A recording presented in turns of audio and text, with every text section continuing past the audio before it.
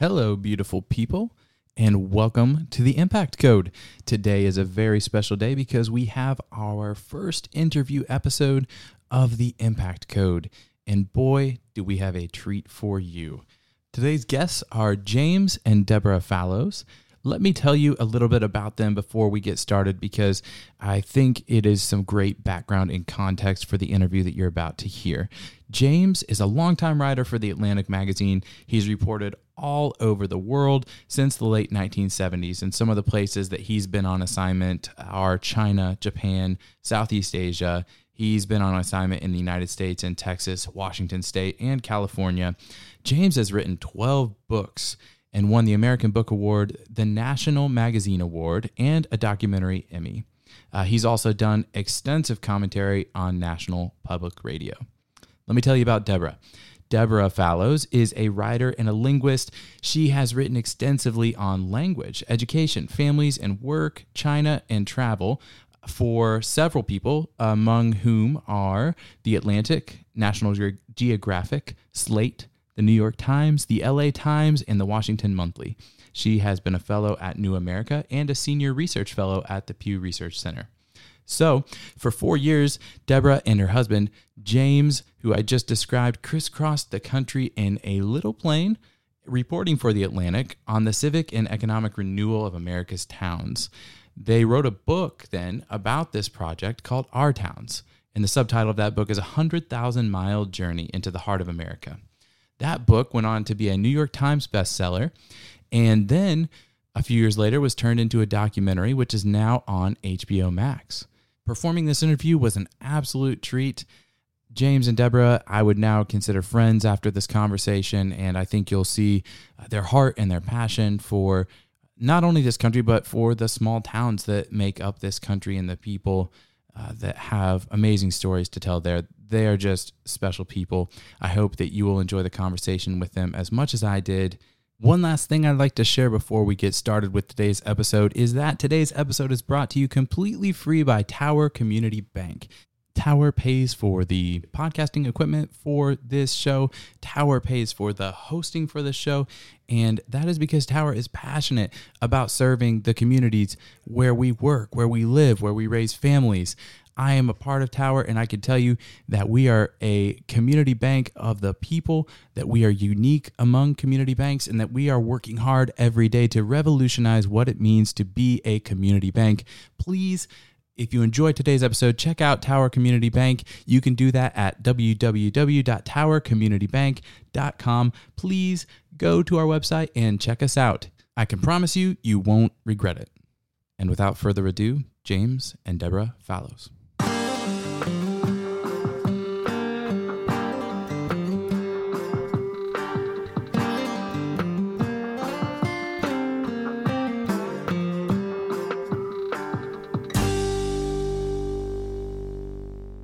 I'd love to just start by sort of talking about where you all got the idea to start this journey. So you're a journalist by career and had traveled a lot. And what was the inspiration? Was there a moment when you were like, hey, we should do this? So thanks so much for having us. Deb and I have been together in a lot of places for a very long time. We lived in Japan and Malaysia for years with our kids. We've reported in the West Coast and in Africa and all over places. And so in 2011, we were returning from a number of years in China, where Deb was writing a book about Chinese linguistics. I was doing some books and reporting for the Atlantic magazine then. And we realized that the particular thing we most valued about being in China was being away from the big cities, going out in the provinces and seeing the things that are so different from the 5-star international hotels in Shanghai that 90% of the visiting columnists would base their reports on. And so when we got back to the U.S., we thought, even though Deb and I were each from a sort of inland America, smaller town, that we had not personally gotten the same kind of firsthand feel of what was the mood, say, in South Dakota or in Indiana or in Arizona after all the financial contortions of 2008, 2009, and just what had happened while we were away. So we, just as a lark, I put an item on the Atlantic's website saying, tell us why your town, a smaller town, a place that's not normally in the national news unless there's a tornado or a tragedy of some kind, tell us why this is a representative American story now. And we were just flooded with entries when we began traveling. Wow. And Deb can tell when some beginnings of travels became a bigger idea. We started out in the upper Midwest, which is actually where I grew up, where we knew a few people who we thought would kind of get what we were about, what we were looking for. Yeah. So we went to their hometowns of Holland, Michigan, and Sioux Falls in South Dakota. And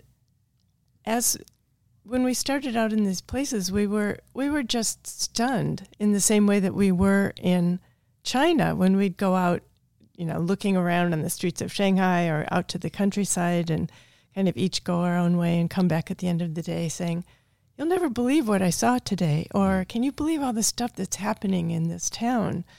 They may have some problems, but how they're coming together. And so it was that kind of first layer of surprise at all that was going on in the communities that we were visiting that we thought, well, let's go on a little bit more and see if these are just one-off places and we really hit it lucky, or if there's some kind of pattern here. And we went on through the Midwest up to Burlington, Vermont, and then Eastport, Maine. And by the time we'd seen 5 or 6 cities, we thought, gosh, they're doing something in Eastport that looks really like what they're doing in their version of it in Holland, Michigan, or we're starting to see some patterns of how people were approaching immigrants or trying different experiments in the school system or looking at the natural assets of their communities and figuring out how could these be tourist attractions or how can we make it better for our residents here. So we started to see these patterns of things from town to town and then thought, we really need to keep going. Let's just go cover as much territory as we can, towns that are in different places of the country, slightly different sizes, although the sweet spot seemed to be around maybe 25 or 30,000 people. And as they said in towns, as people said in towns of from 1,300 to 60,000, this town is exactly the right size. It's big enough that there are lots going on here. It's small enough that you can actually have some agency and get something done. So that was really the beginning of what turned out to be 5 years of travel. Wow, that's incredible. So you guys put out this, call to say, hey, tell us about your town, and you're flooded with responses. What does that feel like? What are you feeling in those moments when the inbox keeps popping up with more messages and you surely they're done and then they keep coming? What does that feel like? It was a tremendous honor and remains a tremendous honor to have people write in as they continue to do, saying, here's what's happening in Cedar Rapids, Iowa, that really deserves your attention. Here's why Yakima, Washington. And I think that there's a sort of self-enjoyment part of the reporter's life, and then there's a public responsibility part of the reporter's life. The enjoyment part, it just is so interesting to go new places, meet new people, learn new things, just see a world that you hadn't seen before and things you didn't know just without walking down the street or whatever. So we really enjoy that showing up part of things. And then, again, the responsibility of just being able to tell people's stories that deserve a wider audience. And usually, if they're going to be in the national news or any national medium, it will be if there's sort of B-roll for a political campaign, or again, if there's something bad that has happened, and drought, or you name the bad thing. So we feel really lucky, honored, and overwhelmed. Right, Deb?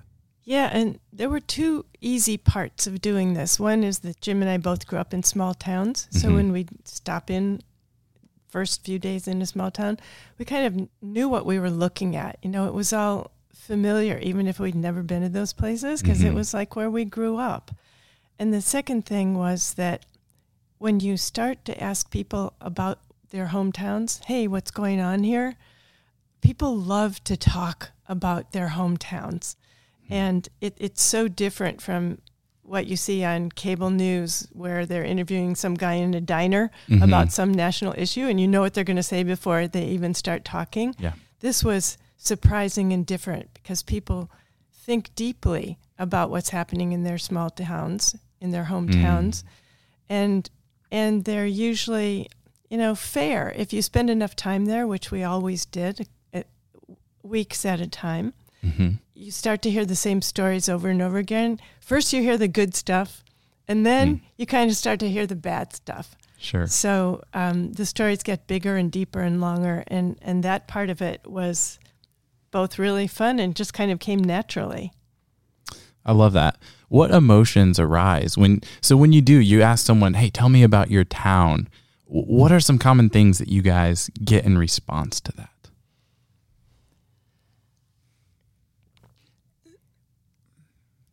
So I'm pausing because it's a very good question. I'm trying to think of the right way to put it, and I'll do some illustration by exclusion for a moment.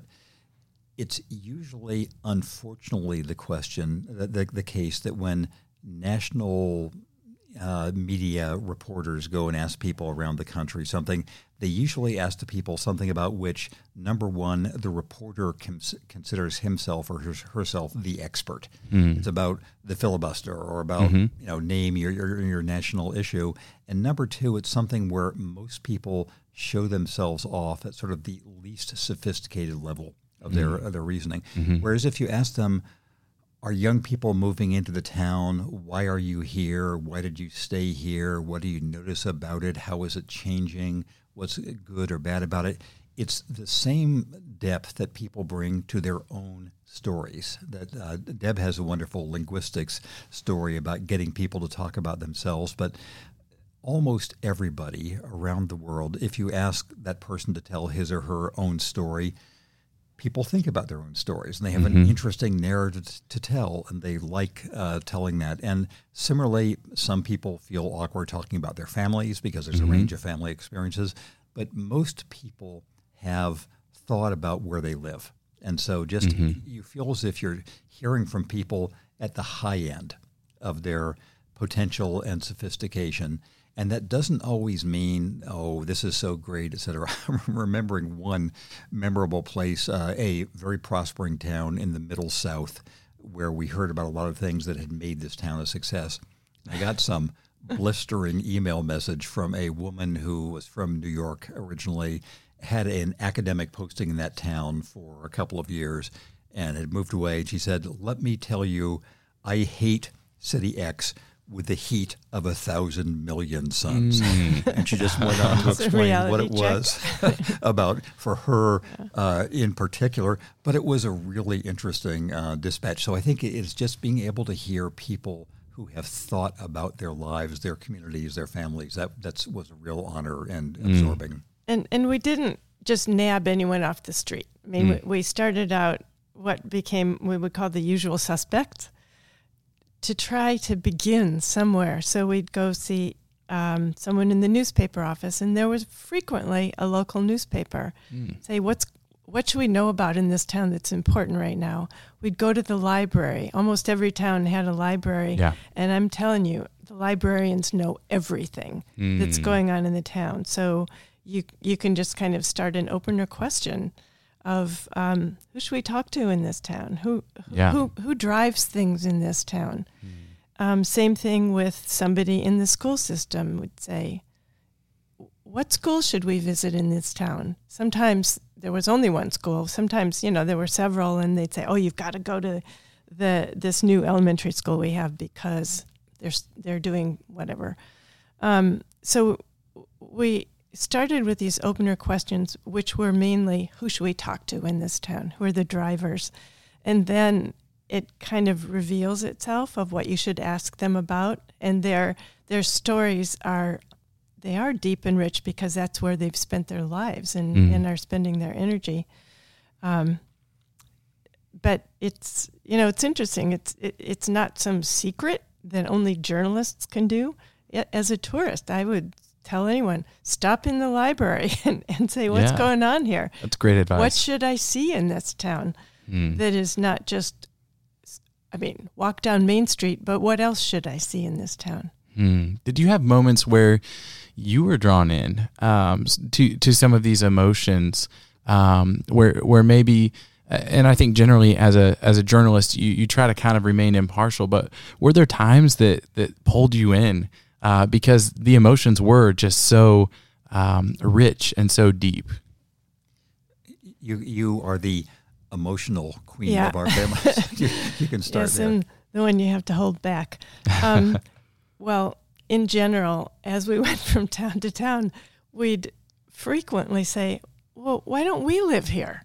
And then we'd go on to the next town. Why don't we live here?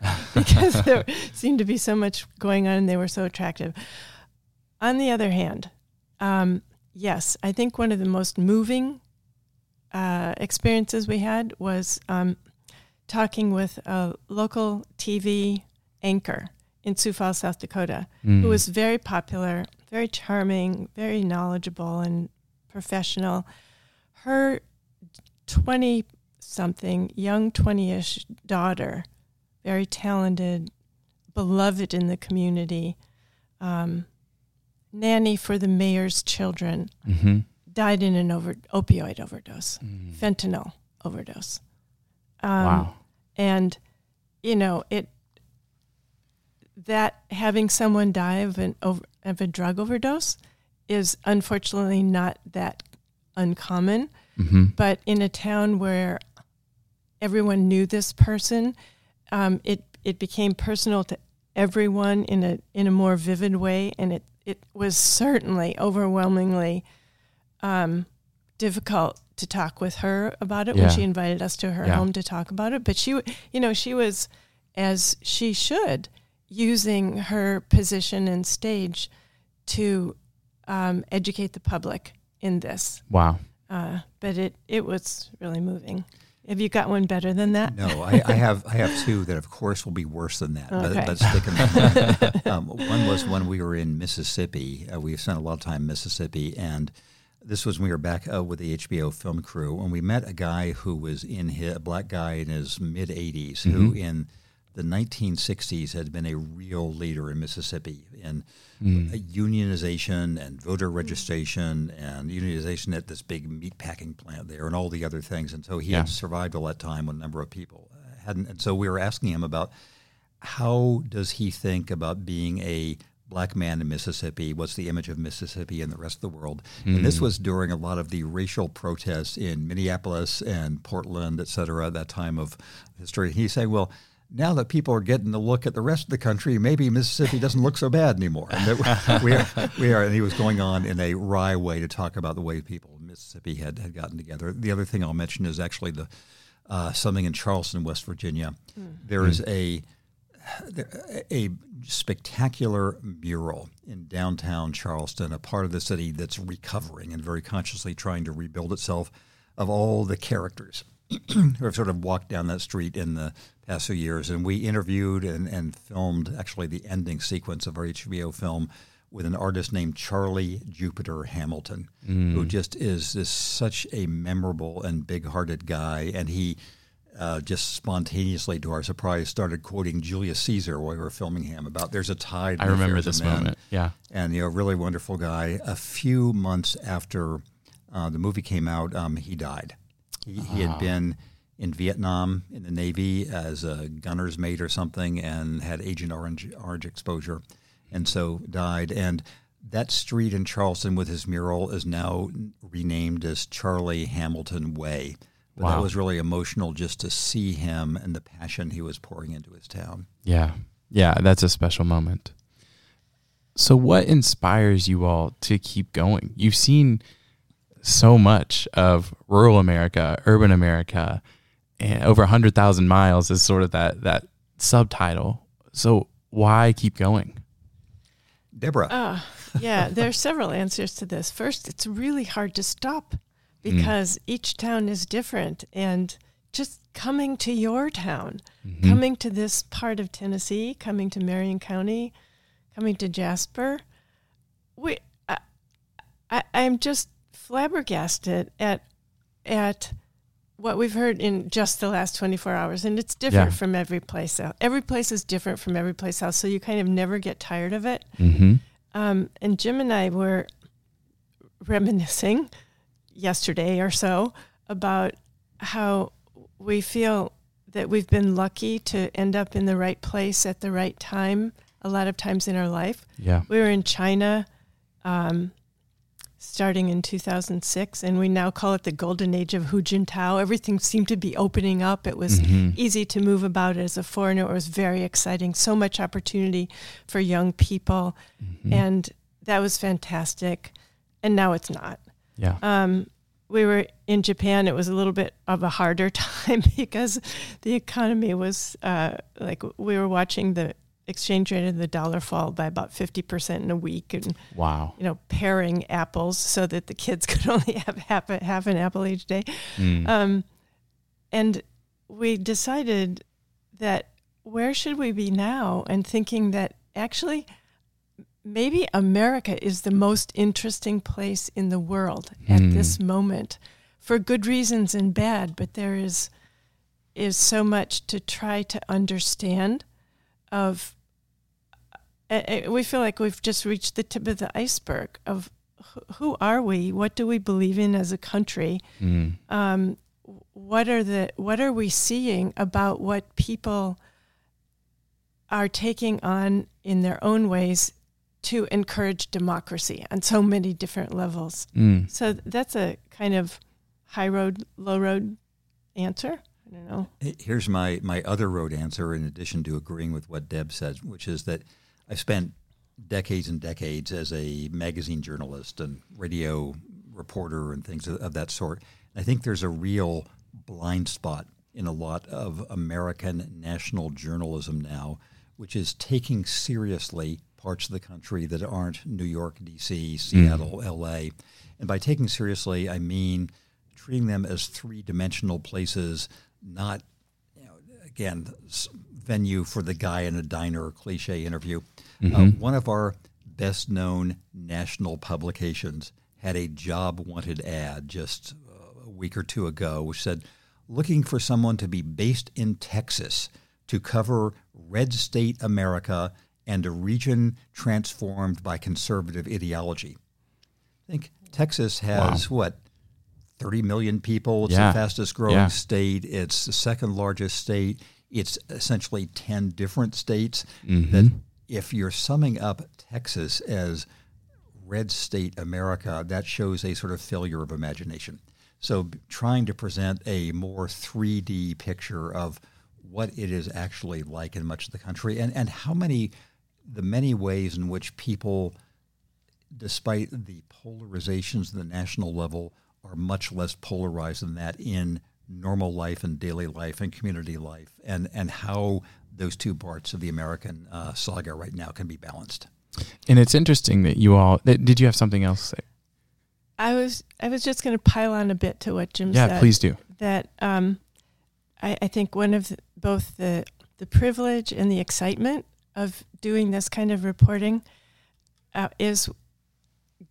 and responsibility is to go to a place without a preconceived notion that here's what I'm going to look for. I'm going to find every conservative in Texas and tell you what they're like.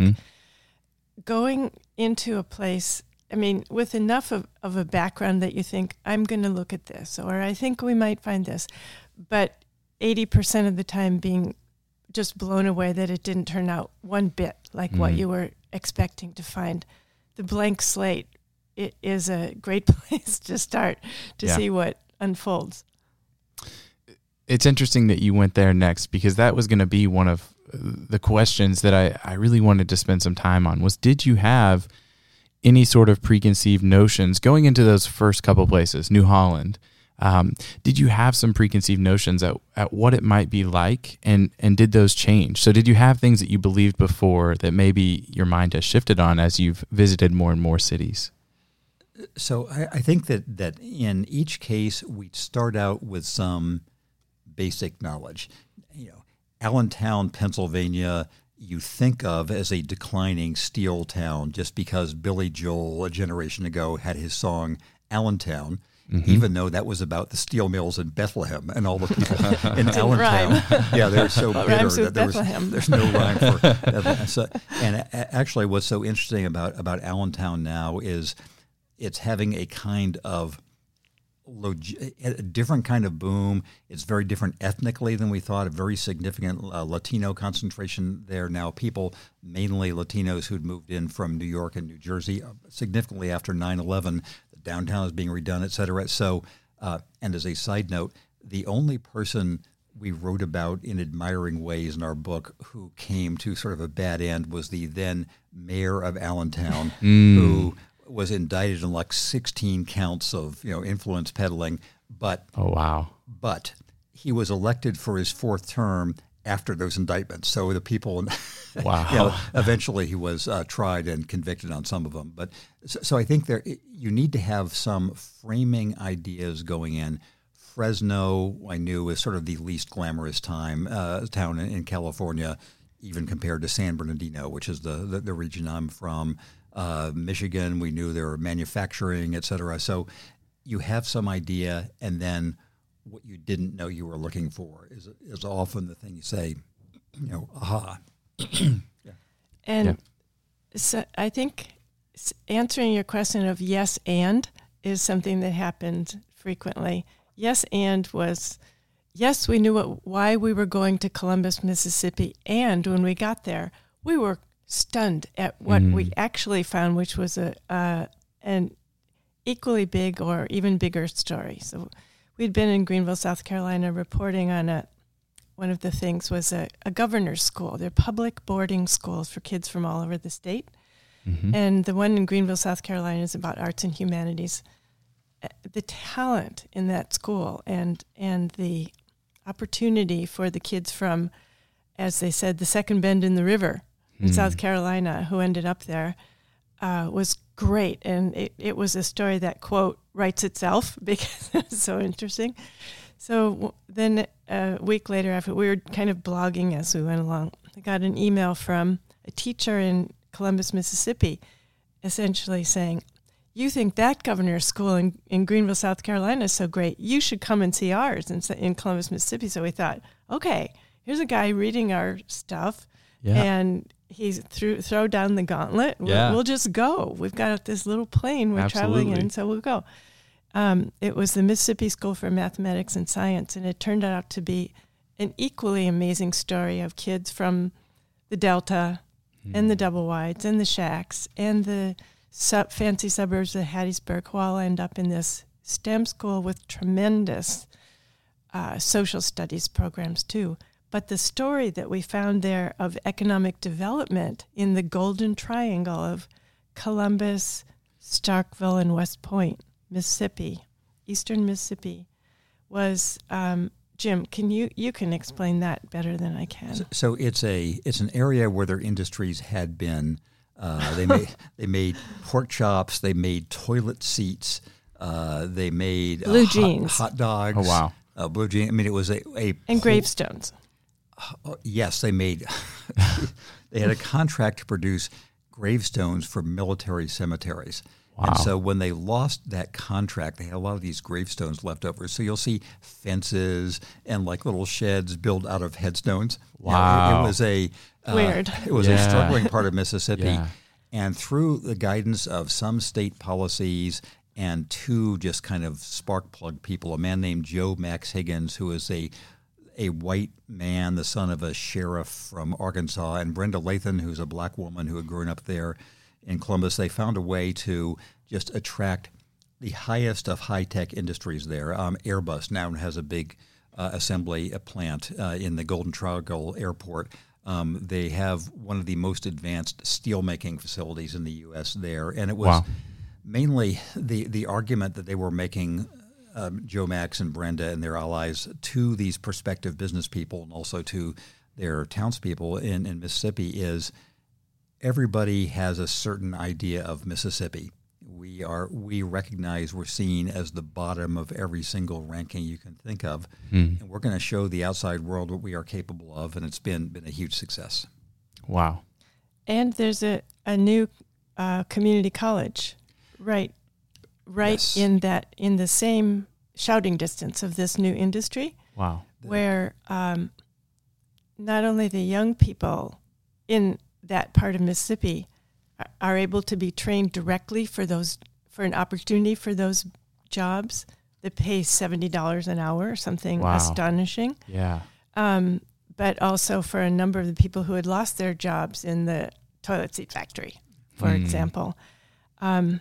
We talked with, what was Raj's? Raj Shanak. So his job there. So he was like the director of sort of community education for this East Mississippi Community College, and it was true. The deal they made to bring in the steel factory is the average wage for our employees has to be $70 per hour. Wow. For the factory, which they met, and this East Mississippi Community College, which opened the Communiversity, it was training all these people, black and white, often out of the worst workforce, sometimes from prisons, just people who had no opportunities for all of the really advanced jobs there. There was a big truck engine factory there, too, from PACCAR, where most of the truck engines you see on the street come out of Mississippi. On the freeways. And talk about emotional experiences. One thing that Raj Chanak said in talking about the value of community colleges was that these students were one flat tire away from disasters in their families. So this was an opportunity for them to, to move forward. And that's transformational. Yes. Yeah. Wow. I'd love to shift gears here. And from the minute that I met you guys this morning, have had sort of an admiration for your relationship. It seems like you two have a very special relationship. And you spent a lot of time together over the past several years. How has your relationship changed as a result of this journey? You start. So Deb and I met when we were 18 on a blind date in college and got married when we were both 21. Wow. And it's been quite a while together. And so you can say it. So we've been married for 50 years, 50 years. Congratulations. Thank you. And it's, I feel this is the great good fortune of my life to have met Deb back in a college date when she was a freshman. And I think that we are very different people who allow for the differentness in the other and try to support the other. Right, dear? Yes. Yeah. And I don't know, there's maybe two secrets to this. One is that we were just lucky. I mean, what do you know when you're 21 about somebody that you get married to then? What were our parents thinking? I don't know. It was a different era. We knew, but we didn't really know. So that was good luck. I think the other thing was good luck that we stumbled into, which is that we've never kind of stayed put for very long. We've moved about, sometimes more for Jim, sometimes more for me, sometimes more for the kids. We have both intentionally and unintentionally put ourselves in difficult positions a lot of times. Like, go live in Shanghai by yourself. Yeah, good luck with that. Or Kuala Lumpur. Or our glamorous honeymoon. In Ghana, in a work camp. No, not to be recommended. No, that was probably a mistake, but everything was easy after that. So, in a way, it always breaks up the routine of getting irritated by the small stuff. As much to be unnamed. There is nothing that could possibly right. Yeah. that you could possibly. But you see where you get the point. I do. Yeah, absolutely. Absolutely. It's always changing, and so good fortune and stumbling about. Great answers. So the theme of our podcast is really around impact.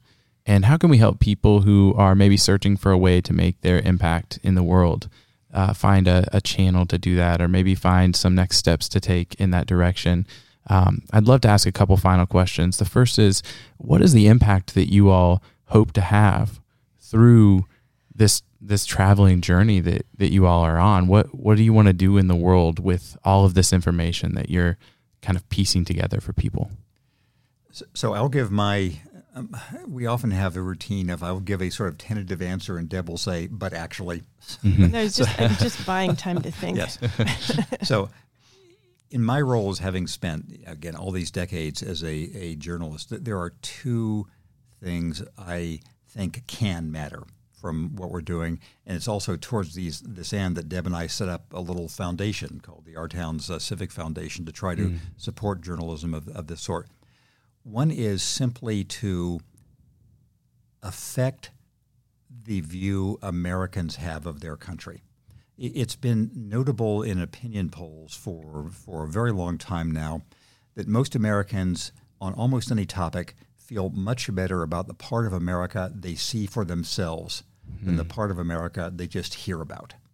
The rates of people experiencing crime have gone dramatically down since the 1980s, but people sense that crime is a big problem have gone dramatically up. The sense of that for the last 10 or 15 years, people have said, the place I live, actually I think is working well. America as a whole is really in bad shape. And so if we recognize that in the U.S. there is some tension between all the things that are embattled and polarized at the national political level in some other ways, and the other parts of the national reality that are just as important and may be pushed in the other ways, seems to me that media attention is 95% on the former and 5% on the latter, because the latter can be considered cutesy or feel good or whatever. So the first impact that I would like to have is just to give people a more proportionate sense of the world they're in. There's a saying that I think from Matthew Arnold originally, then was the early Manchester Guardian in the 1800s, saying the purpose of journalism was to see things steady and see them whole. Give people some steady and whole view of the country. The other is simply to connect people around the country who are trying to do similar things or dealing with similar problems and don't know it. Don't know that people in Fresno are dealing with an issue that people in Dayton have also had. So I think those are the two kinds of impact that I think of. But Deb. No, I agree. And the first part is to tell more of these stories, to amplify these stories, to give them a microphone so that more people can hear more stories. And that's part of the connecting too. All of this kind of community development, revitalization, renewal, it's hard work.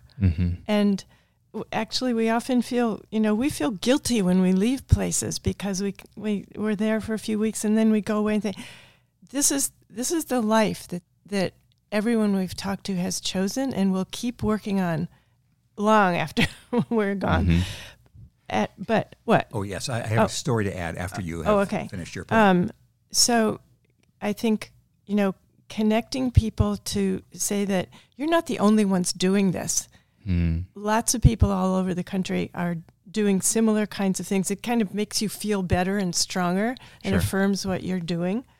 And then just the practical aspect of that, too, that you hear someone's story about what they're doing in Duluth and think down there in someplace down here in Georgia or Tennessee or Alabama, that, we can't do that, but we can do a version of that. I never thought about it. So those kinds of connections are important in a lot of ways. Yeah. And here's an illustration of a story that could have resonance that Deb and I just heard today, but we'll share, which is in a county where there are lots of town by town differences based on sports and other things, putting on the play Oklahoma with a pan-county cast of young people that could make a difference of these kids being together in some way they wouldn't naturally do if they were on opposite sides of a football stadium or whether. So that is a simple illustration that people can grasp of, we could think of something like that too. Yeah. We could do that. Absolutely. Right.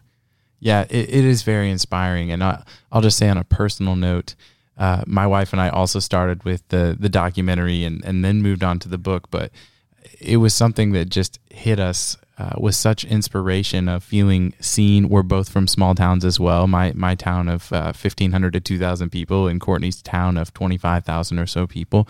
And so seeing those stories lifted helped us feel seen, and maybe this part of ourselves that maybe was left in the past can now come to light, because there shouldn't be maybe any reason to hide that, but maybe there's a reason to actually elevate that story.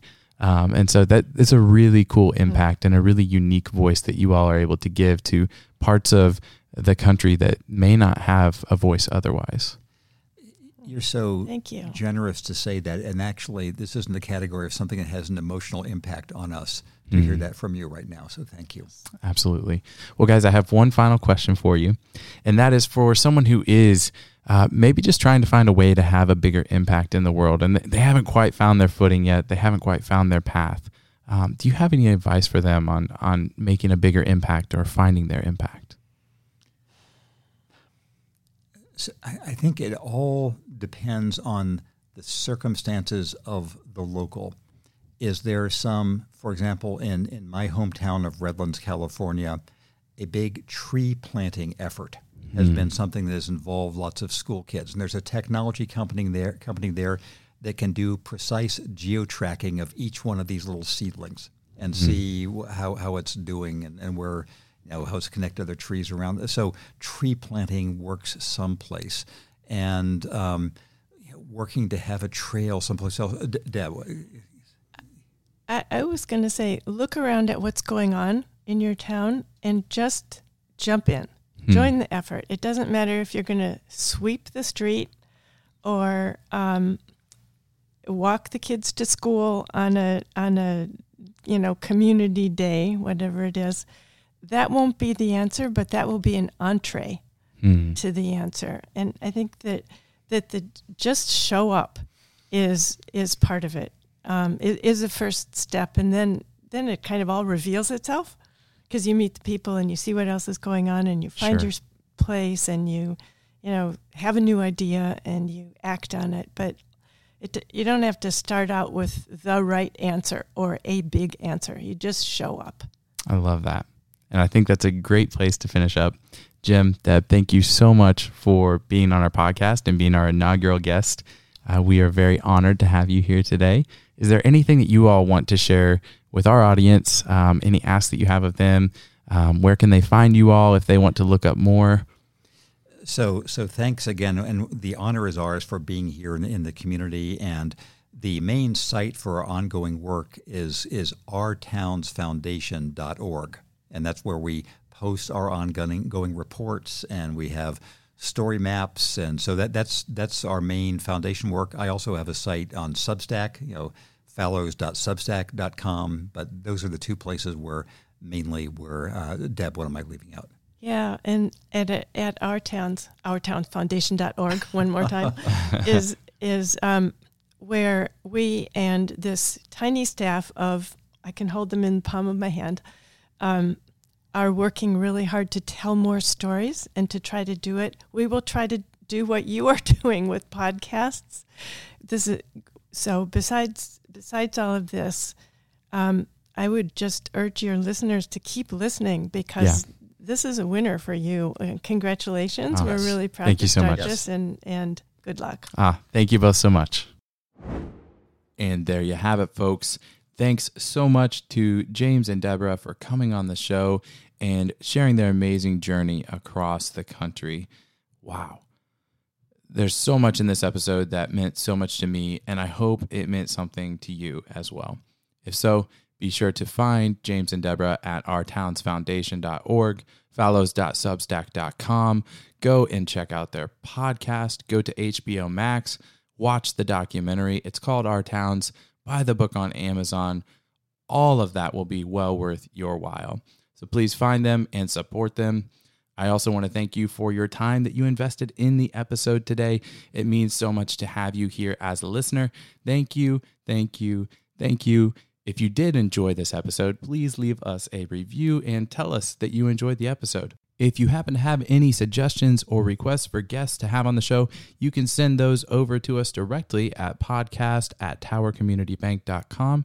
That is podcast@towercommunitybank.com. We're certainly looking forward to hearing from you there. Don't forget to subscribe or follow on whatever platform you listen so that you're always alerted when the newest episode arrives.